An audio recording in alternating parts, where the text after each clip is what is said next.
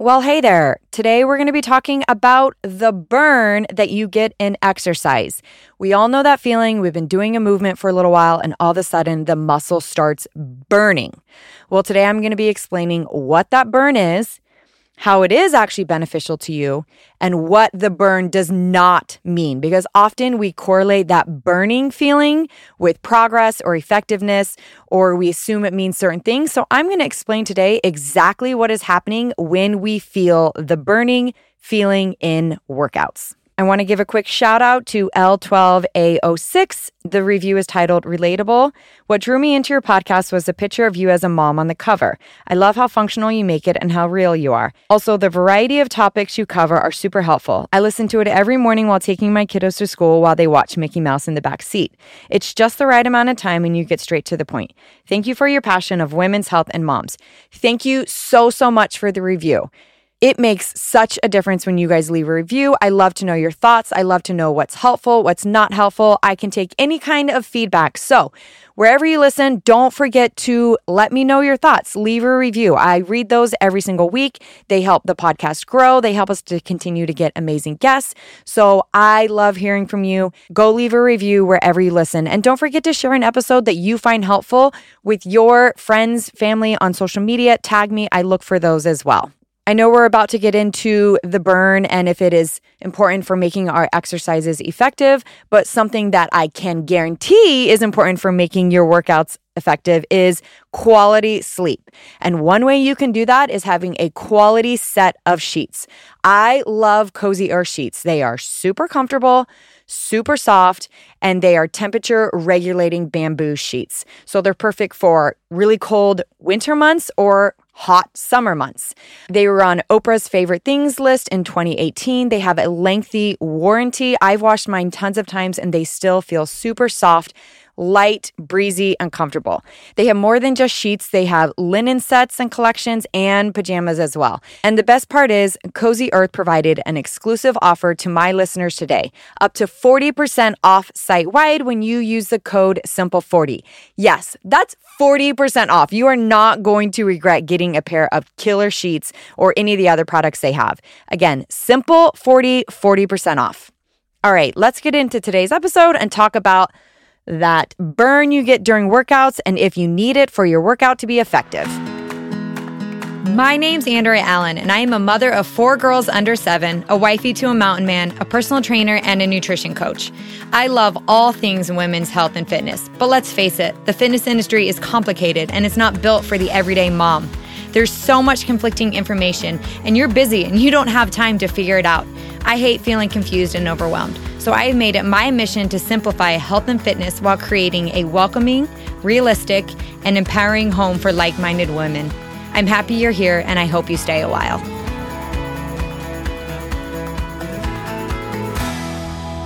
So first, let's break down what the burn actually is. The burn is a burning sensation you get in your muscle during exercise. And what is actually happening is that burn is coming from metabolic stress, which is caused by your muscle shifting into an anaerobic territory. Anaerobic simply means that you are working without oxygen. So before the muscle was getting oxygen to it, and now what's happening is the demands of needing oxygen are higher than what you can provide. So you're shifting into that anaerobic territory and working without oxygen. When this happens, you're shifting into using stored glucose in the muscle over oxygen. And when this happens, it also is causing an acid buildup and the production of hydrogen ions. And that is what is creating the burning. Basically, you're shifting from oxygen to no oxygen, and then you're having buildup of acid and ions causing the burning. That is where it's coming from. Typically, that burn happens when we are doing high reps with lower weights. So we've been doing a movement for a really long time, or we are in a very high, intense situation where we are really, really pushing the body and our heart rate is typically pretty high. It also is a sign that your muscle can be pretty fatigued. For example, you could hold your arms up parallel to the ground, so directly out to the sides, and you could just hold your arms straight for as long as possible or do, gentle arm circles where your hands just slowly moving in a tiny circle. And over time, your shoulders are going to start to burn because the muscle is getting tired of being extended. So it's not that it's overloaded, it's that the muscle is getting tired. So that's typically when we get the burn. Now, the burn in muscles can be beneficial for you. And I want to talk about some of those benefits and what it actually means and what it actually doesn't mean. Typically, when you're starting to feel that burn, you're probably pushing your body pretty hard, like if you're in a high intensity workout. So we will often get that burn if we are doing HIIT or high intensity intervals where we're going from a really high burst of energy, high activity, and then we're recovering. Sometimes we can feel it in those moments and it feels really intense because our body's working hard and we're working without oxygen. When we are working without oxygen and we're shifting into that anaerobic phase, one of the benefits is it improves our muscles' ability to use oxygen and just to improve muscular endurance.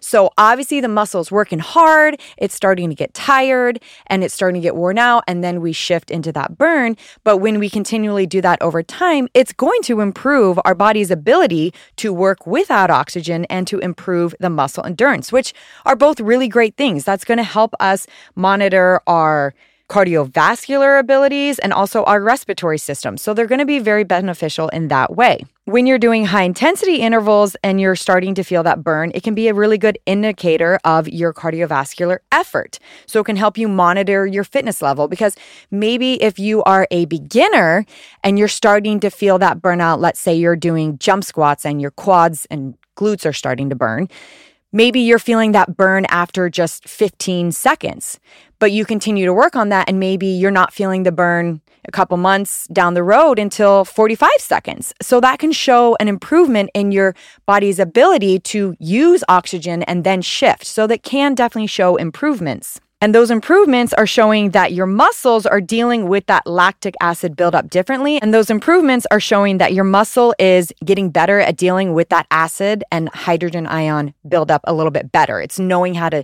move things along a little bit better, which is great. Also, anaerobic exercise, which is typically when you get that burn, has been linked to showing an improved state in your mood. So it can improve your mood as well. Obviously, that is the anaerobic phase, but in general, we get that burn in that phase. So your mood can improve. So there are definitely benefits to feeling that burn during exercise. Now, here's what it does not mean. And I think there is a lot of confusion between correlation and causation. So often we correlate that burn with meaning, oh, my workout is working because I'm burning, or because I'm burning, I must be building muscle, or I must be burning fat. That's what the burning is. As I explained, that's not what the burning is. The burning is just switching to the anaerobic territory where we might be having that acid buildup and the hydrogen ion buildup. That burn does not mean that you are stimulating muscle growth. In order to have muscle growth, you have to overload the muscles. And as I explained, you could hold your arm up parallel and obviously the muscle will get tired and it will start to burn. Or you could be doing something in a short burst where you're really pushing that muscle and it's starting to work without oxygen. But that also typically doesn't mean that you are automatically growing and stimulating muscle growth. You can have that burning sensation, which is just metabolic stress, as I explained, and you can feel the burning and you can even have muscle damage where your muscle is broken down. But it doesn't always mean that you are stimulating your muscle to grow bigger. That growth is done by overload to the muscle, by putting the muscle under more load of resistance than it can bear. If you are a beginner to fitness, you might be able to overload during more things than someone who is advanced, but that overload isn't necessarily linked to that burn. So knowing that when the muscle burns, it is not automatically linked to the overload of the muscle and growing muscle is really, really important, because the more muscle we have, the more we know our metabolism moves faster at rest, and it also makes us stronger in daily activities. And the more muscle we have also helps us keep stronger bones, because they kind of go hand in hand. The more muscle on the bone, the harder the bone has to work. So there's a lot of benefits to having muscle. Muscle is definitely your friend. That burning sensation also doesn't mean that you are burning fat. This is a mistake people make a lot. They start to feel that burning sensation and they instantly link it with fat loss. And I've even heard instructors literally in classes be like, oh, you can feel that fat melting away. You feel that burn? And it's wrong. That's completely 100% incorrect of how the science is working, and it is a sales gimmick. That's not what's happening. That burn is not from melting fat. It is literally acid buildup with hydrogen ions as well. It just means that you are in that anaerobic phase where you are using stored glycogen in the muscle. It is not fat burning. The other thing to remember about this is, as you know, spot training is not real. We cannot spot reduce fat. And when we are working a muscle, let's say we're working our triceps and the triceps start to burn, saying, oh, it's melting the fat is wrong, because that would be spot training. And we know spot training isn't real. What's happening is you are working the muscle. It's starting to work without oxygen. You're shifting into a different phase and it's burning, but you are not spot training. You are not just overly focusing on reducing the fat there. You are working on that muscle. It is worn out and it is fatiguing. And if you listen to episode 74, 4 myths about fat loss, it's going to explain that in much more detail about what's going on and how spot training isn't real, and thinking that we are reducing fat or we are burning fat because the area is burning is incorrect. That's not what the burn means. Something else to think about when we are feeling that burning sensation is, as I mentioned, it can be a sign that the muscle is fatiguing. So when we are doing compound movements or full body workouts, the muscle that is the smallest will tend to fatigue first. So for example, let's say you're doing a movement where you're working your legs and your shoulders. Let's say you're doing a Romanian deadlift and then you're standing up and going into an upright row with that exact same weight. Guess what? Those shoulders are going to start burning faster than your legs. Why? Because it is a smaller muscle. So you might feel burnt out from that movement. Your shoulders might be burning and you're going to want to stop because the shoulders are burning, but you haven't given the legs necessarily adequate work to really break them down and help rebuild some muscle in your legs and make that muscle stronger, because the shoulders are burning out before the legs and the legs haven't properly been overloaded yet. Now, with me saying this, I'm not saying that I don't do full body workouts. I'm not saying I don't do compound movements. I do. I love them. I think they're fantastic. But I do make sure and I do recognize that I mix and match those moves with movements where I'm also isolating a muscle to really help overload that muscle and build strength. I recognize that my shoulders are going to fatigue faster than my legs, and I might have my heart rate up, and in that phase, I'm probably working in strength endurance, which is the phase in the OPT training model where you are working on the muscle, but your cardiovascular system is working as well, and I'm probably not strictly in hypertrophy, where hypertrophy in training is a phase where you are focusing on growing muscle. So I like to mix and match those movements and create a variety. Often in fitness, people are very black and white. It's you only do it this way or you only do it that way. And I'm not really in that camp. I don't really believe in that. I like a variety. So I just want to make you aware, if you are only doing full body workouts, your legs may not be getting the necessary overload that they need to add muscle, which is going to help change your body composition, which is going to help you feel stronger in your lower half, and also going to change the way the legs work and look. So you're going to want to mix and match those and not only do full body, but do some things that focus just on the legs and just on the shoulders, and then mix and match when you want to do a full body workout. I also want to point out when I'm talking about overloading the muscle, and that's how we actually change the muscle and help it grow and help us become stronger, in that overload is going to vary per person. What I need to overload my leg muscles is very different than what someone who is a beginner to fitness is going to need to overload their leg muscles. Strength training typically, to be effective for overloading the muscle, as I talked about and mentioned hypertrophy, which is the muscle building phase, typically you want between 8 to 12 reps. That's going to keep you in hypertrophy and really build that muscle. But that rep range can be as high as 8 to 20, which is going to include hypertrophy and muscle endurance. And you can mix and match those rep ranges between that 8 reps to 20 reps. Now, the weight you hold is going to be different as well, because that overload is different per person. One person might be able to really, really challenge their muscle with a 5-pound weight for their shoulders, and someone else might need a much heavier weight. They may need 30-pound dumbbells to overload their shoulders. So that is going to be the variance, and the dumbbell size doesn't matter, but it matters about your rep range, and then making sure whatever rep range you're doing, let's say you're shooting for 12 reps, that the last 3 reps are extremely challenging and you're not able to really do many more reps. If you get to 12 reps and you can keep going and easily get to 20, then that means that your weight is a little bit too light and you need to increase your weight so that you're only able to get to 12 reps. That's going to help you overload that muscle.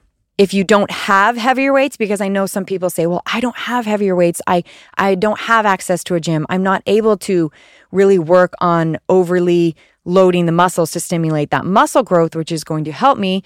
That's okay. You can work on your tempo, changing the rate at which you raise the weight and lower the weight, because that's still going to affect the muscles being challenged in a different way. So try to slow down the movement. If you're doing a bicep curl, don't just count up for 1 and down for 1. You can count up for 2, down for 2. You can count up for 3, down for 3, and same thing with 4. So let's say the arm is extended. You're going to go into the concentric motion, which is the contraction of the muscle. You count up 1, 2, 3, 4. The bicep curl is at the top. You're about to elongate it, which is the eccentric motion, and then you count 1, 2, 3, 4 down. So that's another way to overload the muscle. So you do have options, and that window range of reps really is important. But if you are working in a rep range where you are well above 30 reps and you're just going and going and going in very high repetition, you're not going to overload the muscle, but you actually are going to just feel that burn, which might help with a tiny bit of muscle growth, especially if you are a beginner, but it's not going to progressively challenge that muscle to help see that growth, and you'll feel that burn and assume, hey, I must be building muscle because it's burning, but we know that's not correct. That doesn't necessarily mean that. It can correlate, but it's not a causation. So to sum it all up and put a pretty bow on it and make it all make sense. So to sum it all up and put a pretty bow on it and help this all make sense for you, you do not need to feel the burn in your workouts to build muscle and see changes in your body composition and get stronger. That burn can help build tolerance. It can help you over time avoid muscle fatigue, and it can help improve your muscle endurance, but it doesn't have to happen for you to build muscle. It can be part of it, but it's not a necessity. You can have a killer workout where you break down muscle and you rebuild it, and it helps your metabolism get faster and you get stronger without ever feeling that burn. Now, it can be in your workouts. As I mentioned, I like to mix and match my workouts. I like to do things that have a little bit lower reps and a little bit higher reps because I enjoy that mixing and that moderation. But you do want to have movements where you have a moderate to heavier weight to help stimulate that muscle. And during that process, you may not feel that burn because it is a little bit different the way it's overloading your muscle, but you can easily get stronger and change your body composition doing that moderate to heavy weight and then mixing and matching it with obviously options where the weight can be a little bit higher for variety, and that also that higher weight sometimes can be gentler on the joints. So mixing and matching is great. Hopefully this episode cleared up what the burning is, when it happens, and that you don't have to have it to be able to build muscle and improve your body composition, so that you can stop beating yourself up when you finish a workout and you think, oh my gosh, I didn't feel that burn, or I have to feel that burn to see progress. You don't. It doesn't have to be there.